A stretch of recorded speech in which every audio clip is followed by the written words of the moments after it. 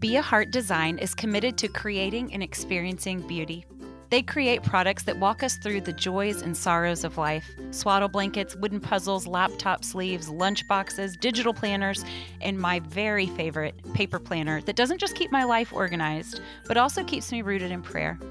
Everything created is designed to reflect God's goodness.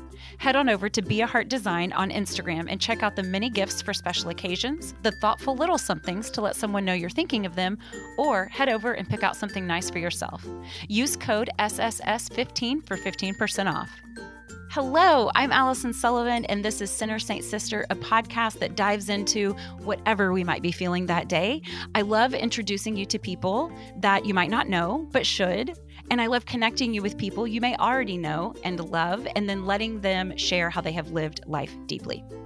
If you hear something over the next hour or so that you think a friend would enjoy, please consider sharing this episode. And if you haven't already, please consider writing a review. All of those things help us grow the podcast, which is really helpful. I hope you hear something that lets you know you are loved and helps you love one another. Welcome to Sinner Saint Sister.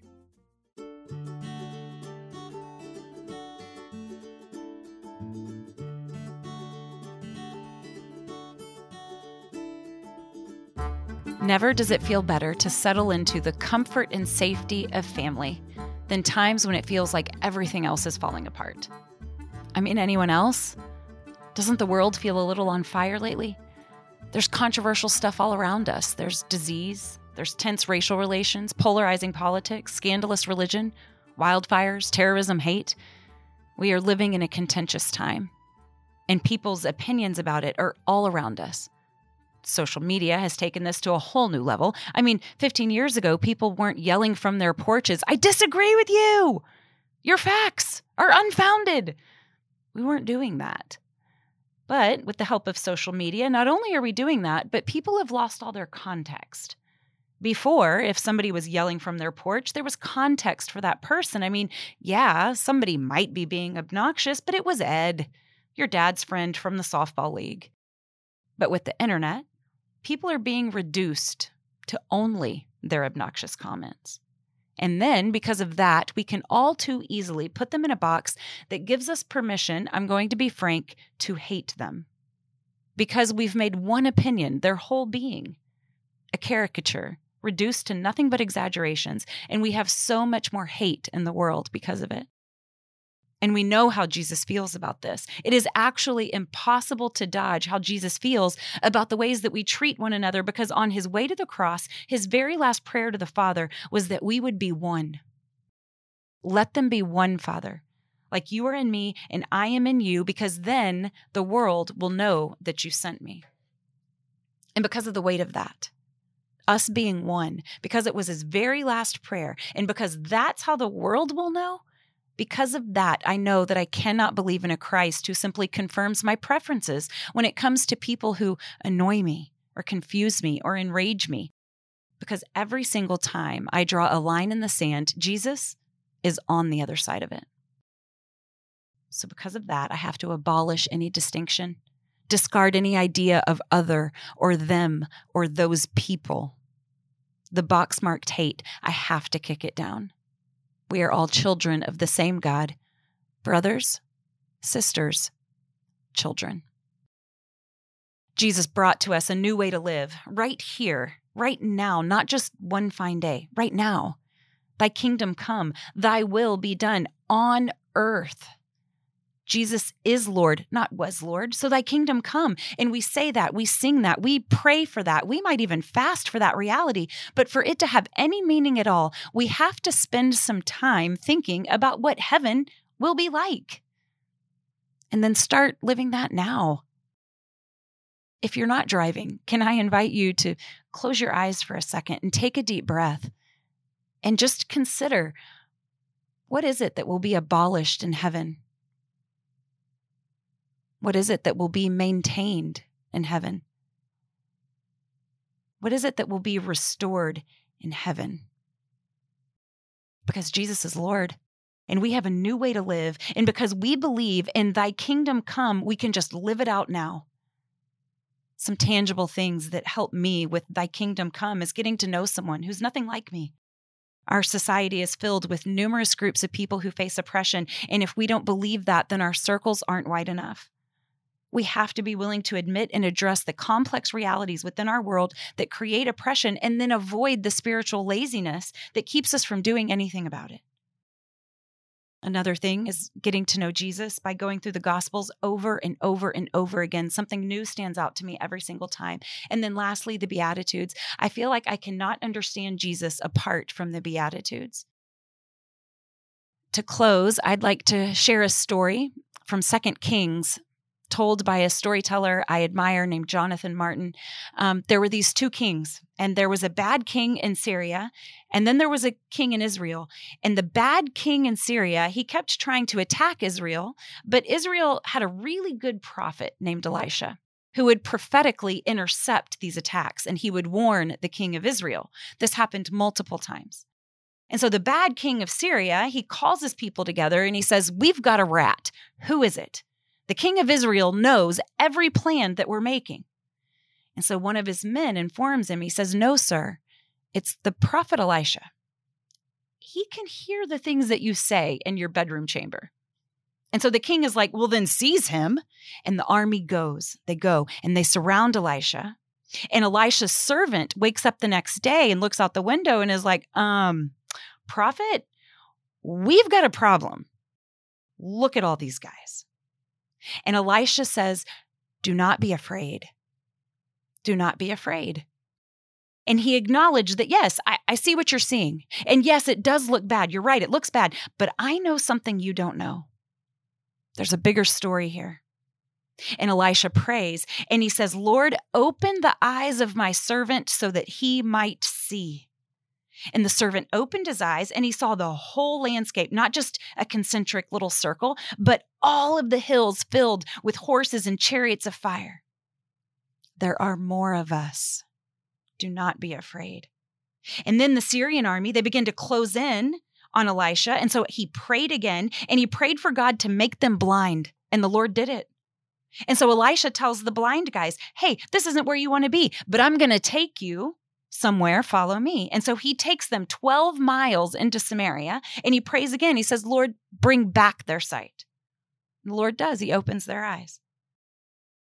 And so they open their eyes and they're not where they thought they were going to be. They're at the mercy of the guy who just prayed for them to have their sight removed and then given back. And the king of Israel is there. The king of Israel looks at Elisha and he says, "Can I kill him? Can I kill him now?" And you know what Elisha says? He says, "No, feed him." And my friend's preaching of this story that taught me a couple of things, that taught me that we have this worldly account, right? Nations, empires, states, parties, divided people, what have you. And with our worldly eyes, we deal with this division. We have these fleshly eyes, but there's another story. There's a bigger story. There are heavenly realms. Do we have eyes to see it? Do we? Because it's easy to miss. It's so easy to get caught up with the war that's right in front of our face. Do we have eyes to see? Listen, we could be discouraged by so much, but God's plan is still good for this world. It might look bad, and we might seem surrounded, but God has good news. And get this, it wasn't just good news for Israel, because God's saved the lives of the Israelites. He did that, but guess what? He saved the Syrians too. God took care of those people too. Why? Because good news isn't just for us.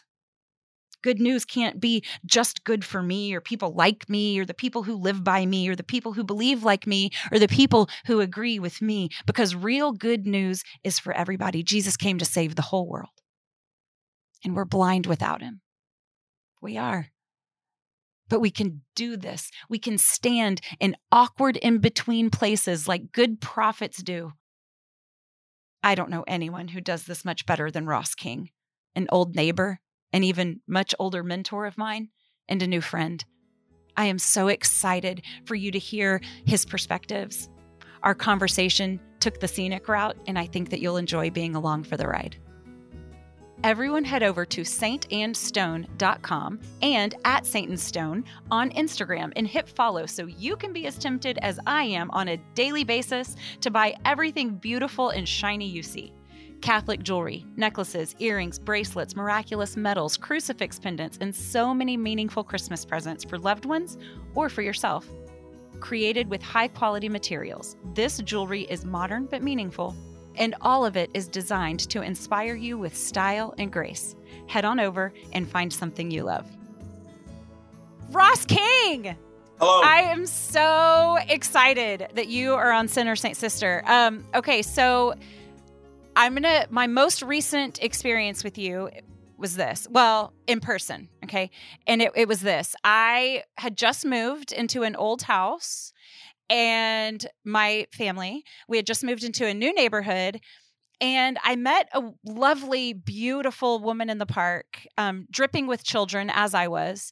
And somehow I ended up standing in her living room. Those details I cannot recall, but I was standing in her living room. I don't know, but the next thing I know, you are standing in front of me. Now, I cannot say I was in your living room. Yes. Right. That lovely woman in the park was your beautiful wife.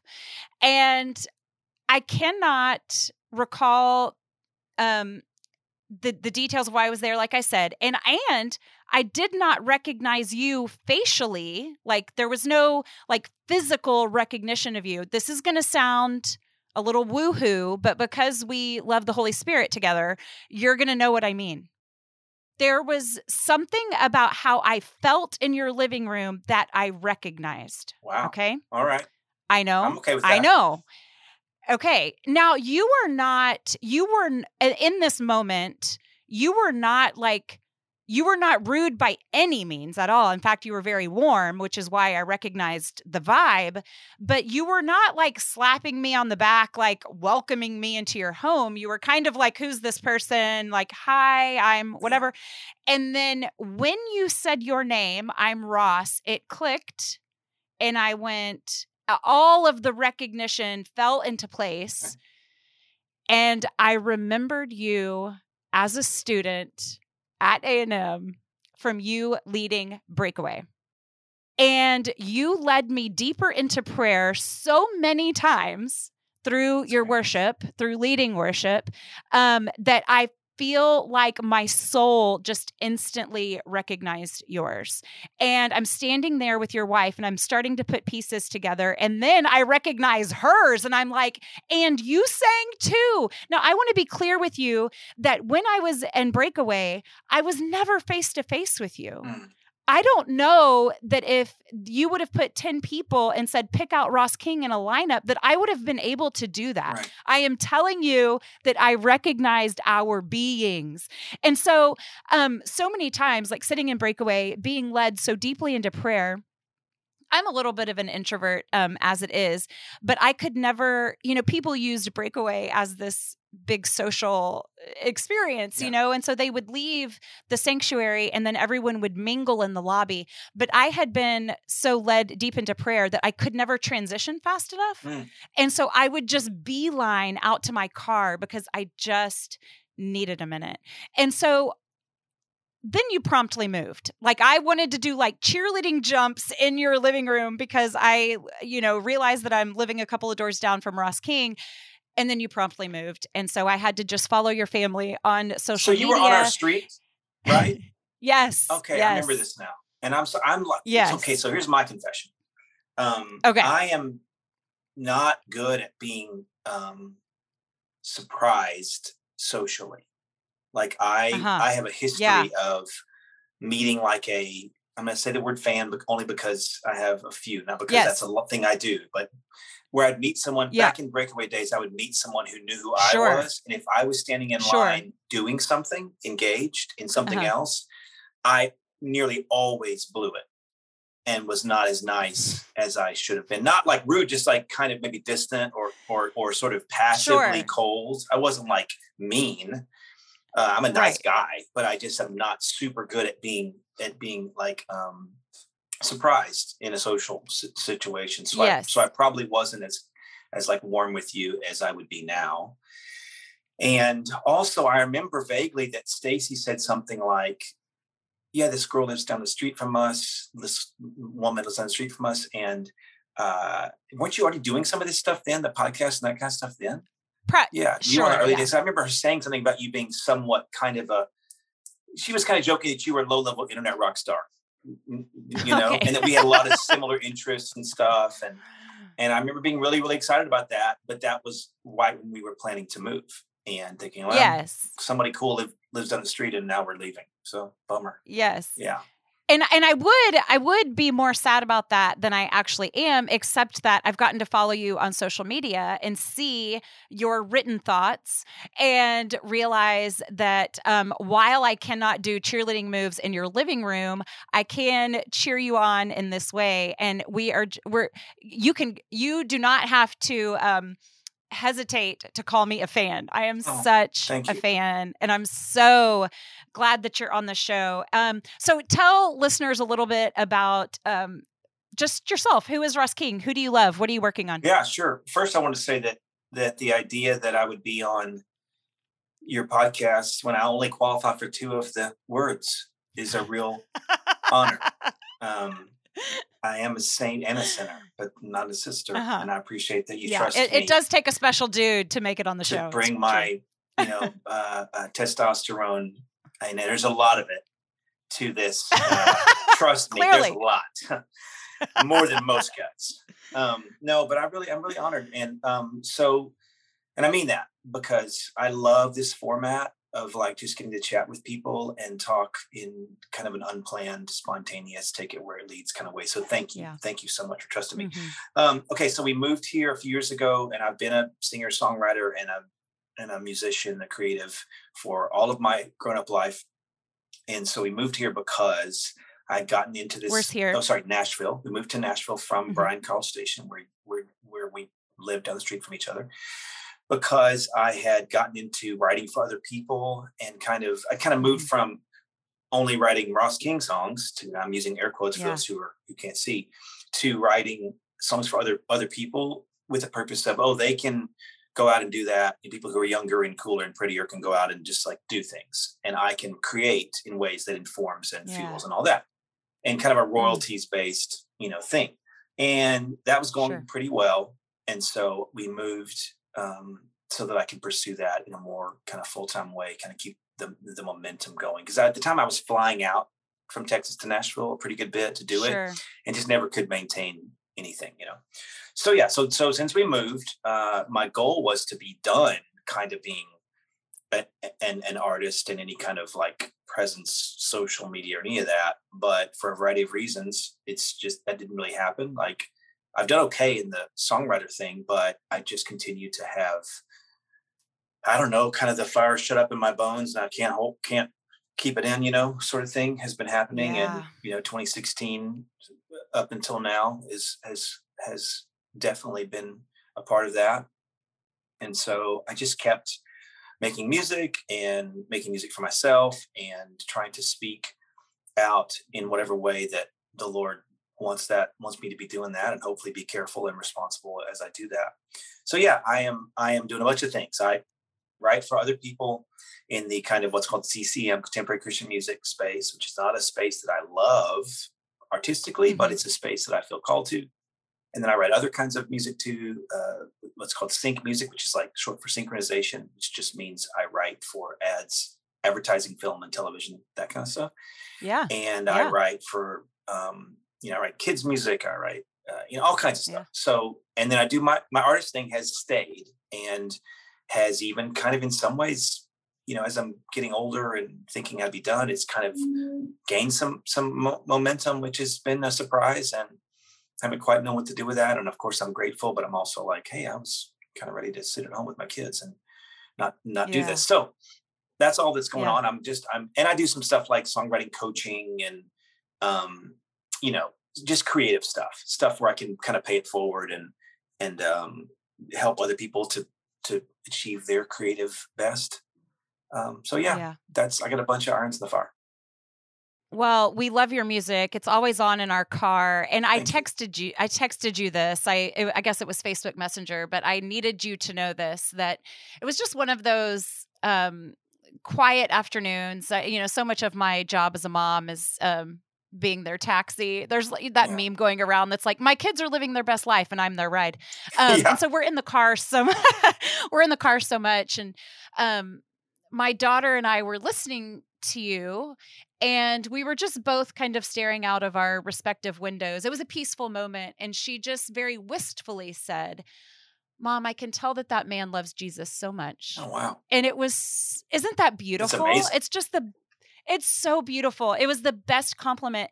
And when she said it, I gasped. I was like, and she thought she had said something wrong. She was like, what? And I was like, I would just love for someone to listen to something I create and say that. Wow. There's just no higher compliment. And so I just feel like you do things a little differently, Ross. And I just feel like you go about creating differently. And sometimes maybe it's taking on new topics or blazing new trails. And sometimes it's refusing to move on. Right. Like, no, we're going to sit right here.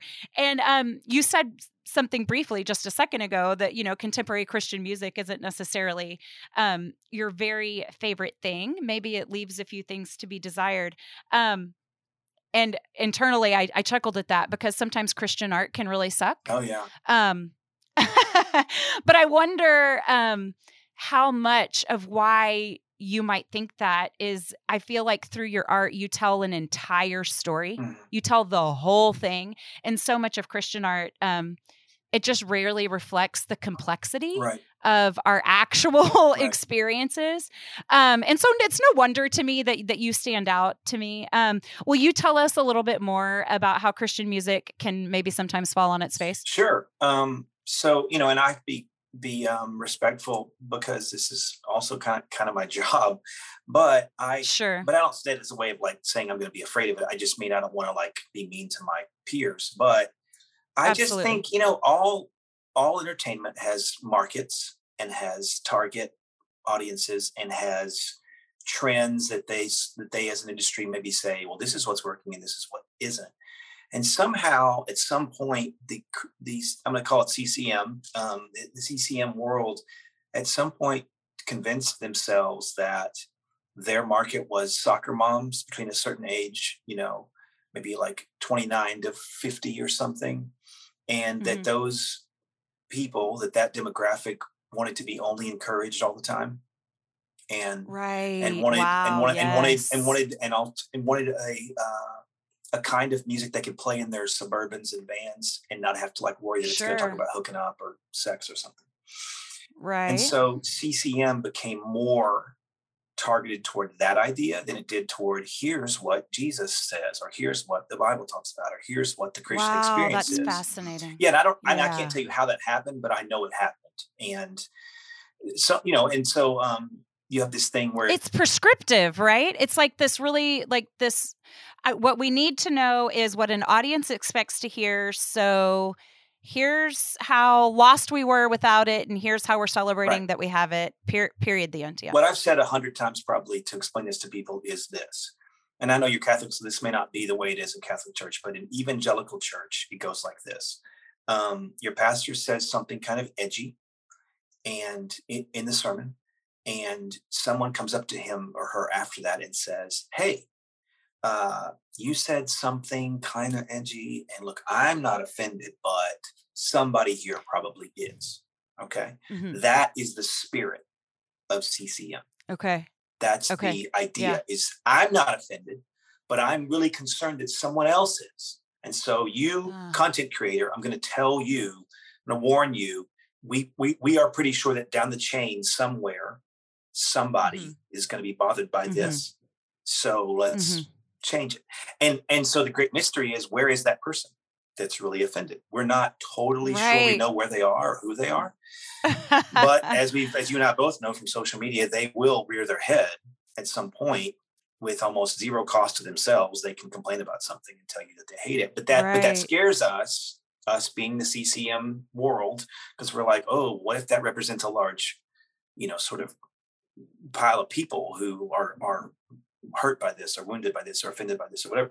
So that's a lot of what I think drives it.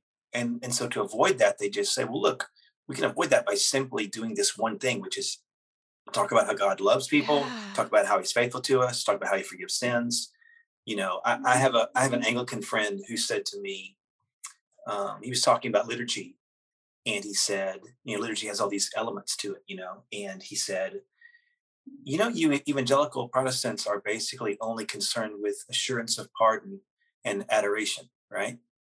And do you know the liturgy? I assume, do you guys have that? I don't know if you have that, but the liturgy has these elements. Sure. And there's several, of course, yeah. Passing of the peace and the benediction, all these different things, the communion, whatever. And he said, you guys only talk about in your songs assurance of pardon. So I am assured that I am forgiven, and adoration. Mm-hmm. Isn't God great? Right. So, and it's funny, like, I was like, oh my gosh, and I think that's a lot of it too, is that we're just devoted to saying, I promise you, you are forgiven. Don't worry, no matter what you do, you are forgiven. And isn't God great?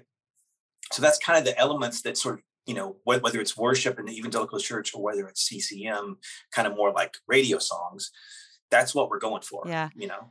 As opposed to this whole breadth of human experience. Right. So it's like just these parts, throw some glitter on that and call it good. Right. And I, for a variety of reasons, I just want more than that.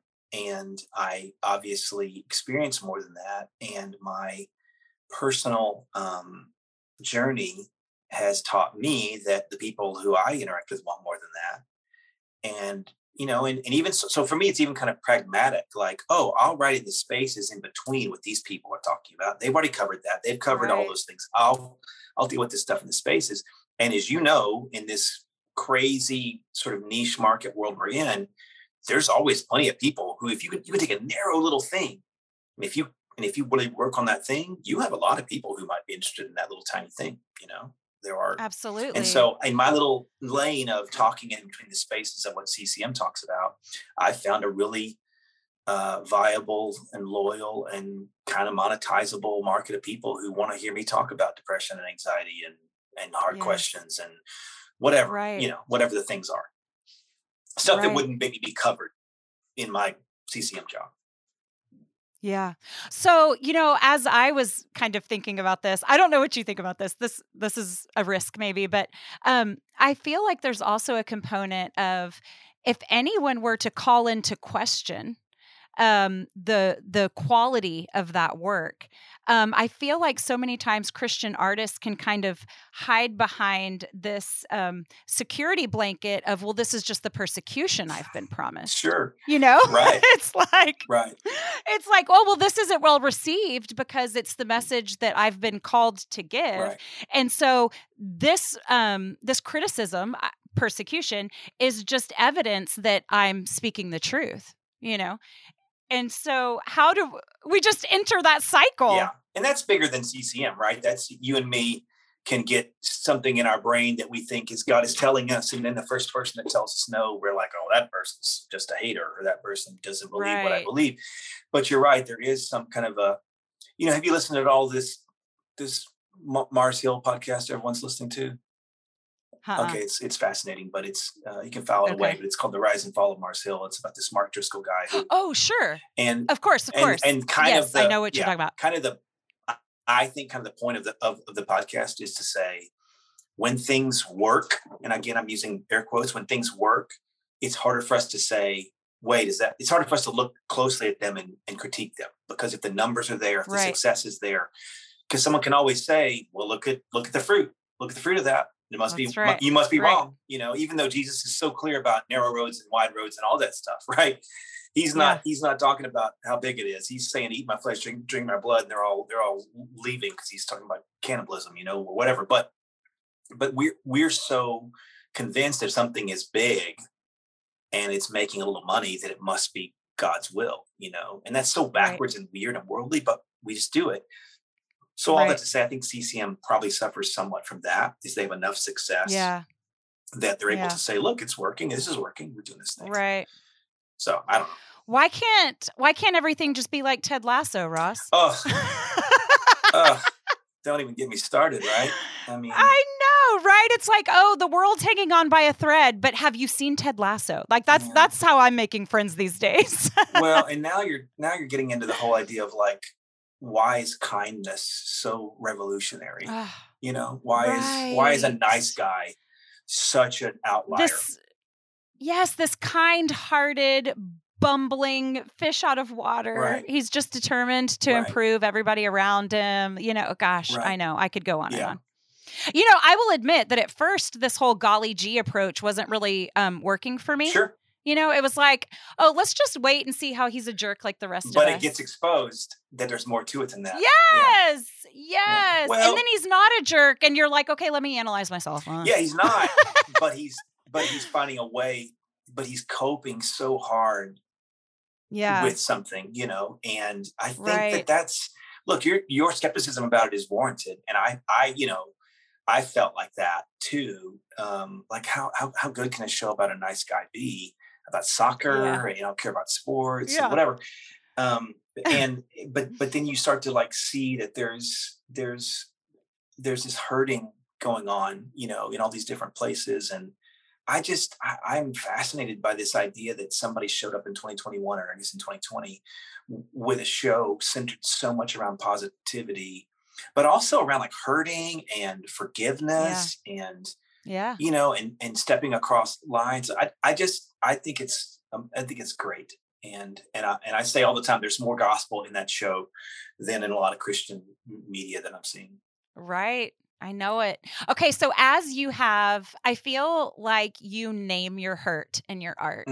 I feel like so often we can just kind of talk about it ideally or obscurely, or we veil it too much that it feels evasive. Yeah. And you are so specific about your struggles in your art. Will you tell us a little bit about just being emotionally risky in doing that? Sure. And the response? Yeah. So let me start by saying that something interesting about courage, that I really believe about courage, is that courage is one of those things that it's something we say about people, when often what's really happening in that person is that they're doing something that's easy for them, that wouldn't be easy for other people, that looks courageous to everyone else. And that's a gift from the Lord. Like God is gifting us with, I'll make this one person good at going to Africa and blah, blah, blah. And I'm not saying it's not hard for them, but it's easier for them than it would be for the person who's very afraid.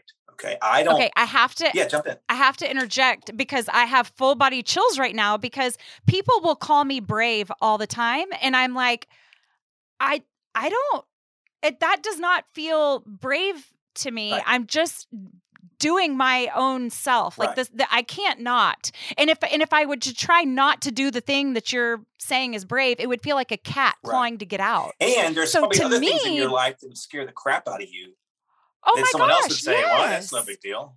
Yes. Right. I love that so much. Okay, go ahead. No, it's fine. You're exactly right. And I say that not because I want to get out in front of being complimented. I appreciate any sort of compliments, but I also want to be clear that a long series of mentors and church experiences and friendships and ups and downs in my life taught me, without even knowing it, to be vulnerable and transparent in some ways. Uh-huh. And so when I am like that, I occasionally feel a little false to take compliments for it, from a fan or something, because I'll think, you don't realize this wasn't that difficult for me. Right. So thanks, and there's other things, like I said, that would scare me terribly.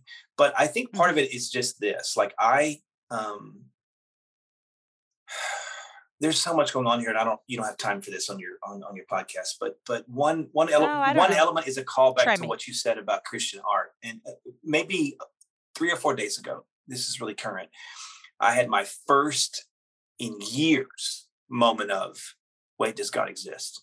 I don't really have atheism struggles ever. I have like a bunch of other struggles, but I don't ever stop. I kind of think I'm ruined for it. It's like Donald Miller in one of his books said something like, someday a scientist is going to prove God isn't real. But it's too late for me. That's kind of me, right? Science doesn't matter to me anymore. I'm just in, right? But I had a moment of real doubt real quickly, because I was talking to a pastor friend of mine, and he was sending me these songs by this artist, Ben Folds, who's really, really great. And Ben Folds is an atheist and all that. And my friend said, and he's a pastor, and he said, Ben is my atheist therapist. And I was laughing, at that sort of wording, but it made me think for a second, wait. Why do all the atheists and the not Jesus following people make all the art that I resonate with? why does Ted Lasso have so much gospel in it that I'm seeing versus some cheesy whatever? Right. And I know there's Christian art that's being made that's better than that. You and I talked off the recording about about The Chosen and how everyone's raving about how good that is, and I believe it. And I've seen Christian made art that's wonderful, just so we're clear. Yeah. But all that to say, when I think about that, I think, if I have a way to speak to stuff that would help someone like who I was in that moment a few days ago, I want to do that. So if I can say something that other Christians aren't saying, not to be different, not to be odd, not to just, fill in my niche, but because it's not being said maybe as much, I'm going to do it. And I feel a very strong calling to that.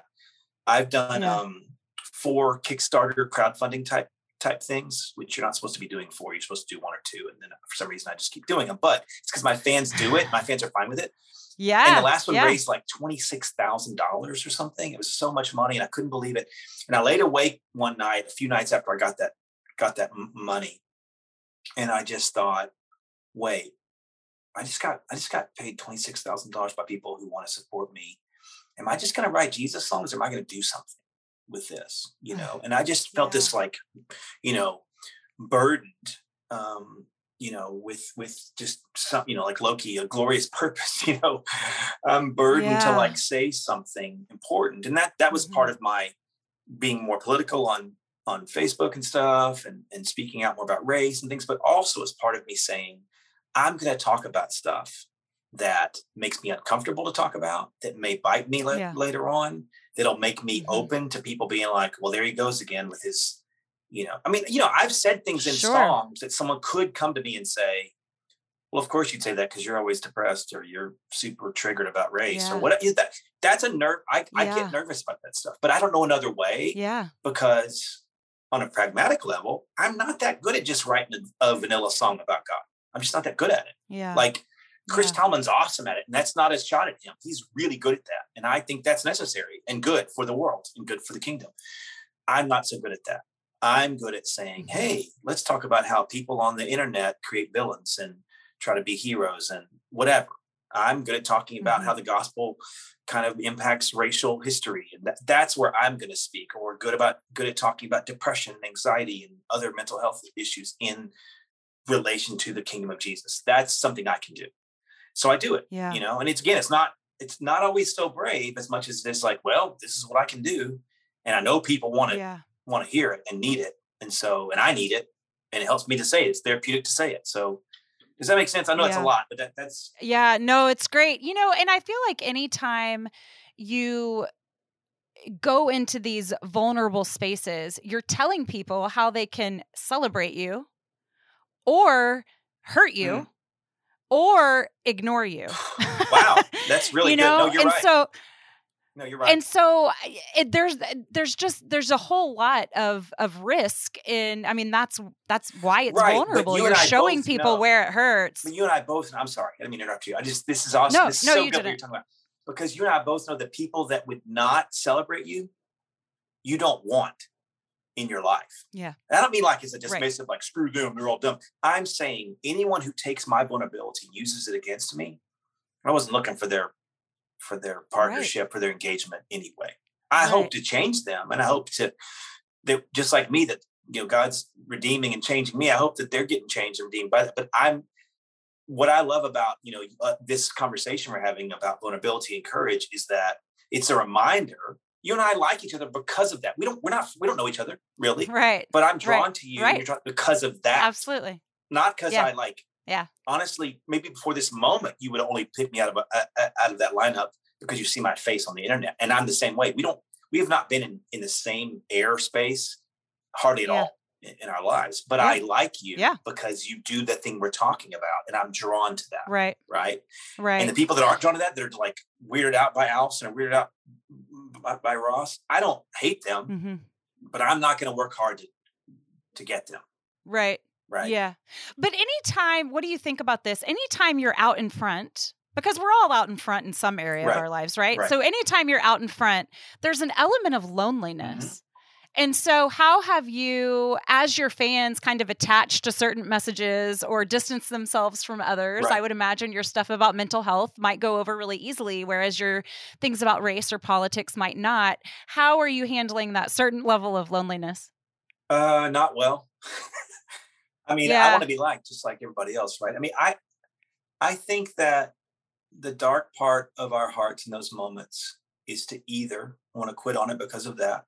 And I've had plenty of that. I mean, I had COVID way back in January and I got real sick, like not hospitalized, but I had 2 weeks of like, I'm in the basement of our house right now. And there's a little mother-in-law quarters where my mom lived for a little while. And I was in there for 2 weeks just by myself, coming up every once in a while to eat or whatever, And I laid in that and got super depressed and would think things like, while I had COVID, you shouldn't be thinking about the meaning of your life while you have COVID, but I had it and I was like, I've been opening my mouth about how I feel about, the president and how I feel about this or that. And I'm going to lose my career in Christian music because these people are mostly far right and I'm kind of in the middle and whatever.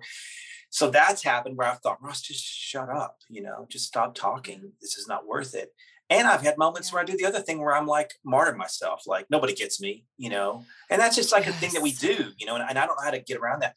But it also ideally drives me deeper into real relationships with both God and with people who really love me, right? Because the other thing is, I think you probably get this, is that those folks who are mad at you would still probably have a coffee or a beer with you and be your friend if you really pushed it and just said, hey, I know we disagree about this thing, but I love you and I care about your kid. And how's your wife? How's your friend?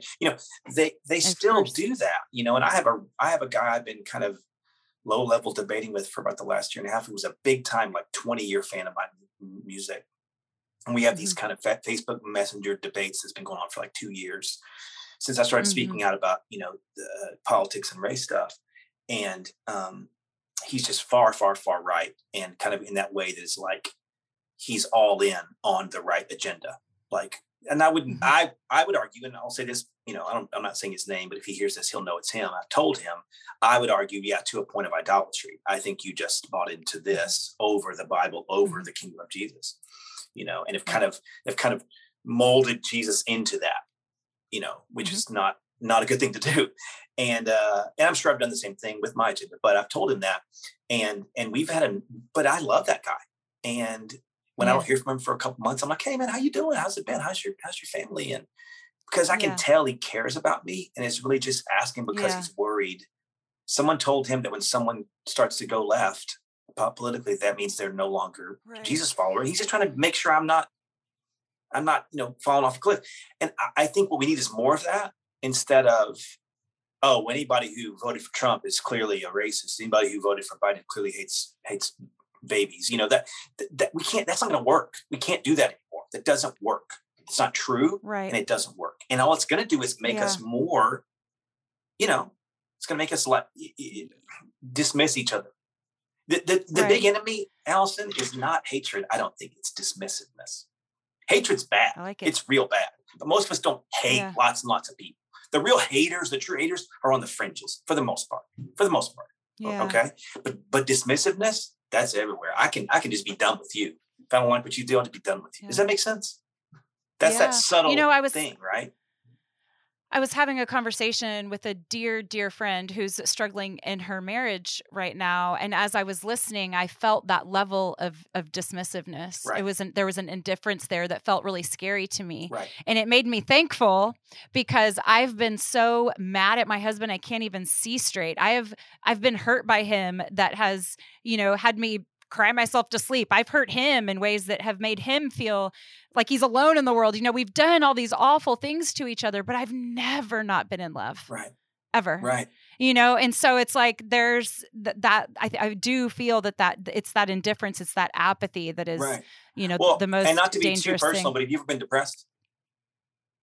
Yes. All right. So here's the thing. It's been a recent struggle, actually. The COVID has done a number on me. I don't want to put you on the couch, but I would say that for me, a kind of dismissiveness permeated my depression more than a deep sadness, deep anger was the phone would ring and I would look at it and say, that person's got problems. I don't want to deal with that person's problems. I wasn't mad. I just was just, and I could turn things off. And I just know that when I'm at my lowest place, you're not going to get me like, your big threat from Ross King, if you make me mad, is not that I'm going to like confront you and yell at you. It's I'm just going to quit caring about you. Right? That's ugly. That's gross. Yes. And I just don't want to, I don't want to be that way. It's so hurtful. Right. Yeah. Because I think most of Jesus's like big moments were unplanned, and they were like interruptions to his life. Moments when a dismissiveness would have been one of my choices, probably my favorite choice. Hey, I'm on the way to bringing this girl. This guy showed up at my house, and or wherever I was staying. He didn't have a house, I guess, but he showed up in my presence, and he's a religious leader, and he says his daughter's really sick, and it's kind of cool he's a religious leader because those guys don't really like me. So I'm going to go help his daughter. I don't have time to fix you, bleeding woman who's bleeding and and can't stop. He could have dismissed her.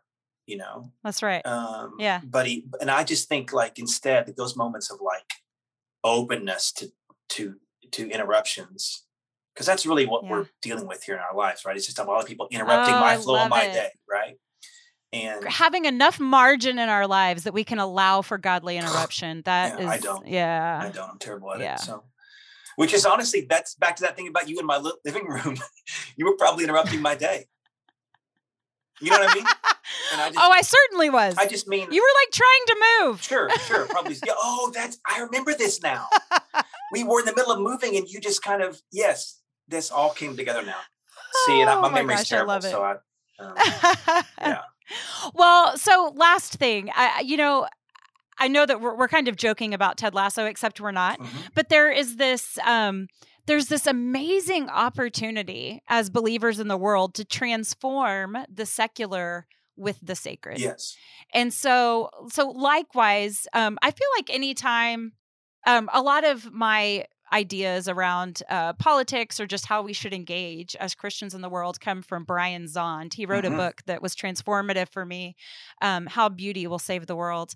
And I feel like we've become so entrenched in what is true and is good that we have kind of glossed over what is beautiful.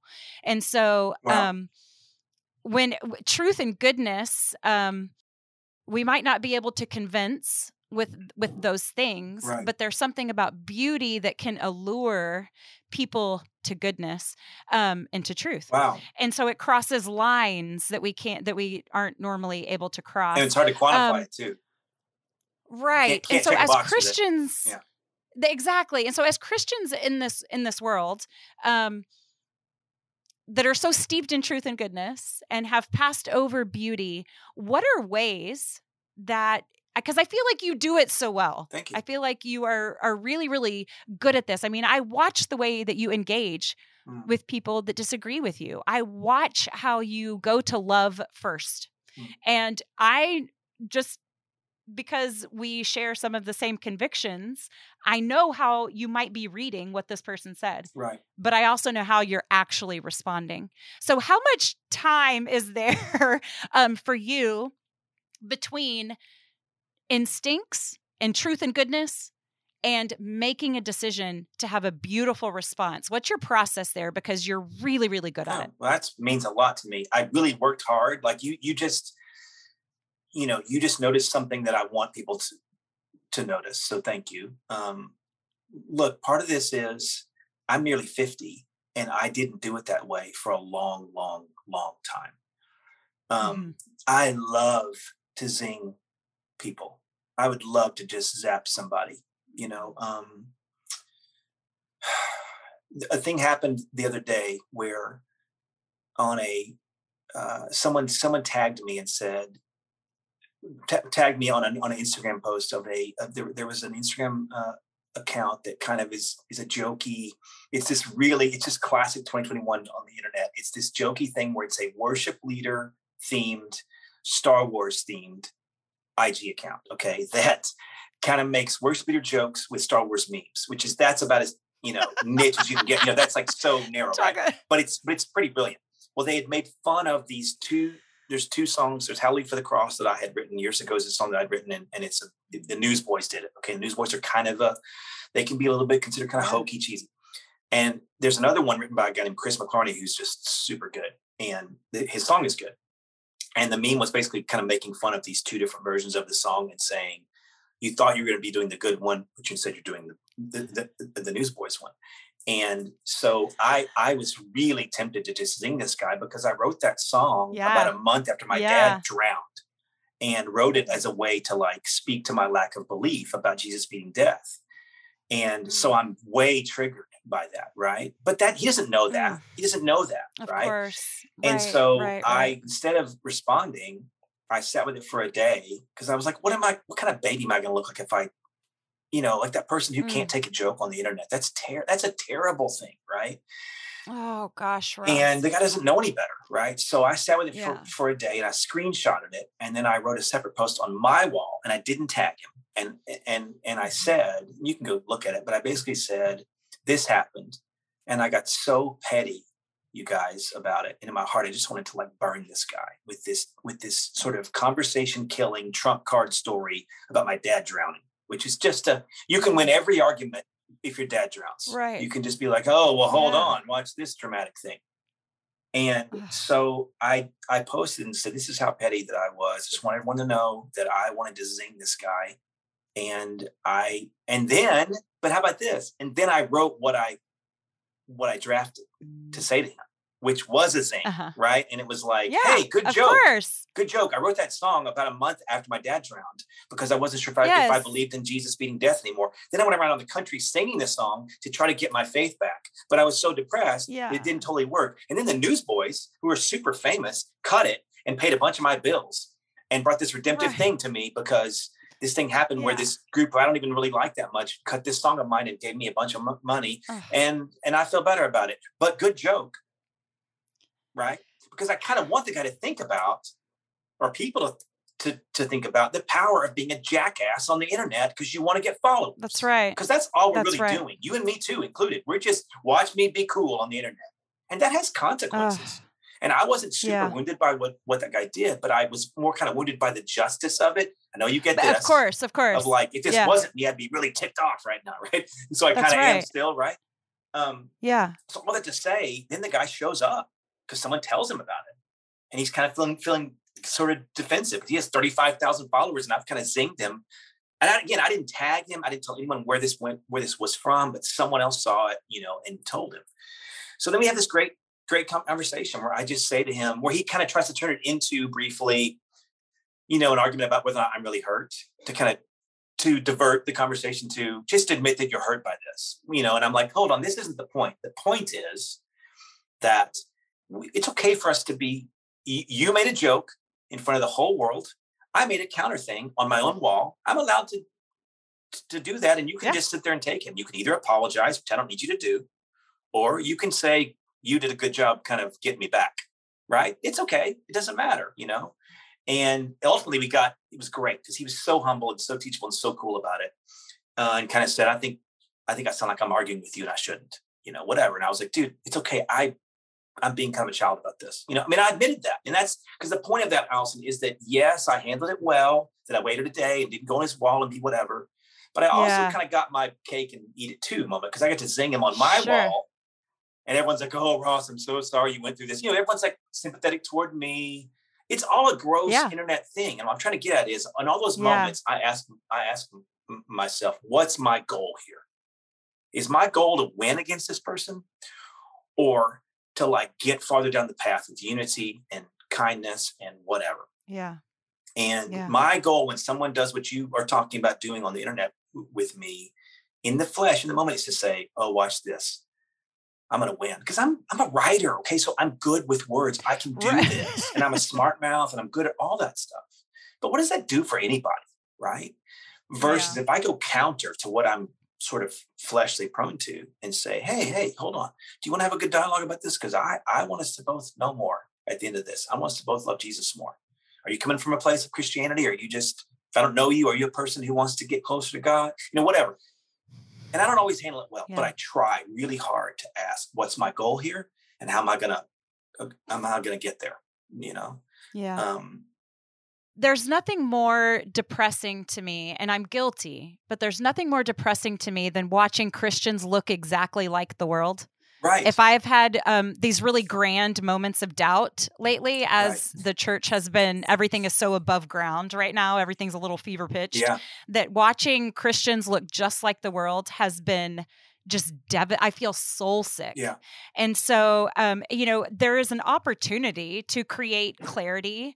There's an opportunity to turn, hate and hostility into love and forgiveness. But every single bit of that takes a second. It is definitely not instinctive. Right. And so that's been my biggest tool is waiting a second. So do you feel, and sometimes that just means letting it go altogether. Like I can just let that sit by itself and then you can be the only jerk. Right. Okay. So let me interview you for a second. So you do that stuff. You post incendiary, controversial things. How do you handle it? Is what I just described the way you do it? So, how there's those people, and I can be this person, so I'm not saying I'm always this way, but how there are people that are like, oh man, what I should have said came to me in the shower 3 hours later. Or, oh man, I sat up in bed at 3 a.m. with just the right thing to say. I'm the person that's like later in the shower going, man, I shouldn't have said that. Right. I'm the person at 3 a.m. going, I shouldn't have said that.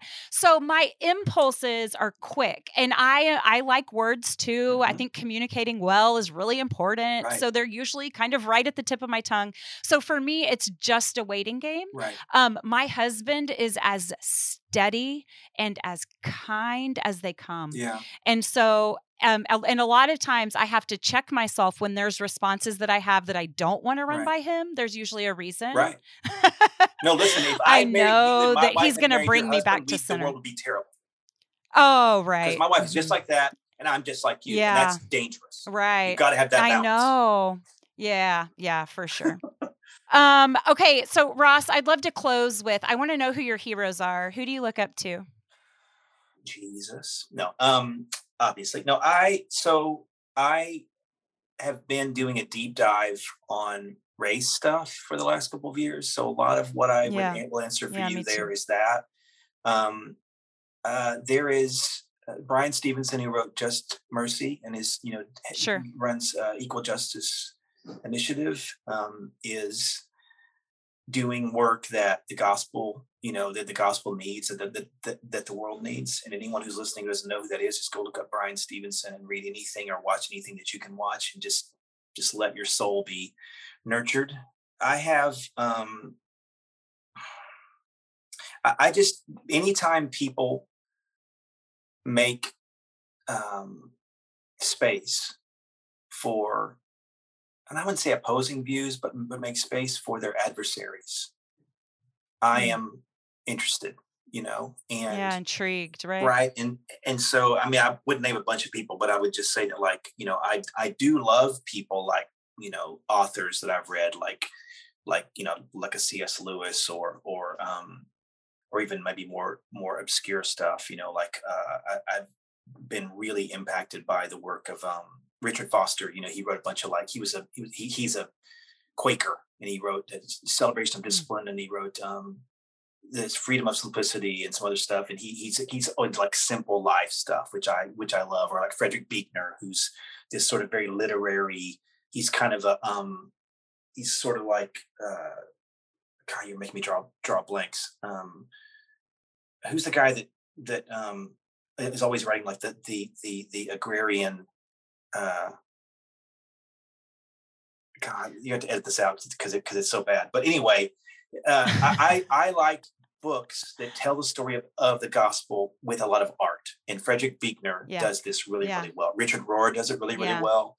Love him. And Andrew Peterson is wonderful. Yeah. And so, but I'm currently in a place where I'm drawn to probably a lot of people that are going to be less well known. There's a guy named Esau McCaulley, who's an Anglican, Black Anglican priest who I just wrote a book called Reading While Black that has been shocking me and love. And there's a guy named Jamar Tisby who's doing that. And then you've got Be the Bridge. Latasha Morrison is doing some great work, and so there's just a lot of, and that's me kind of throwing, maybe some of my trying to be cred on my race stuff, but that's where I am right now. That's currently what I'm trying to read with my two sons being, my oldest son turned 18. His brother is about to turn 15, and biracial. And so I'm trying to learn as much as I can because of stuff that they deal with and talk about. And so a lot of my heroes right now are going to be race stuff, yeah.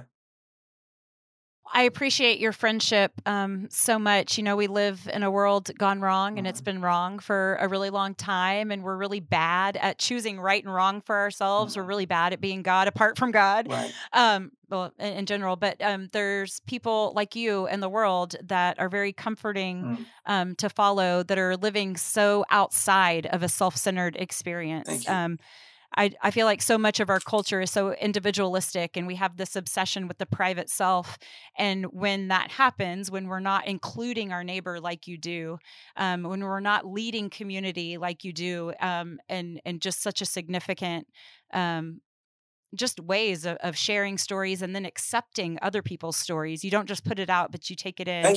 And when we do that, it does not obscure this giant picture that God is constantly working on. So I appreciate you so much. I appreciate your example. It is a pleasure to follow along. Tell everyone else where they can support you, follow you, find you, all the things. I mean, I'm RossKingMusic.com is just kind of the hub, and it's currently under a lot of construction, but that's a thing. Or just find any place you look up Ross King Music on any of the socials. I'll be mostly on those.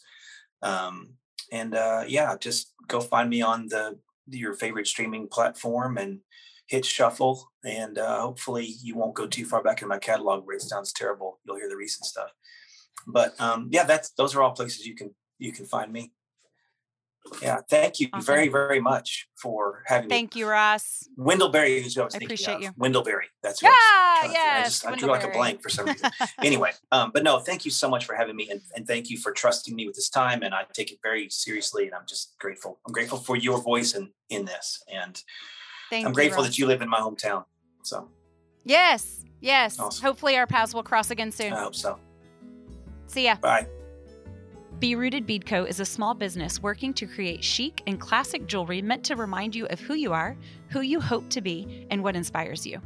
With bracelets and necklaces that transition effortlessly from the gym or school pickup to date nights and weddings, their hope is that their jewelry brings goodness and holiness into the ordinary and everyday.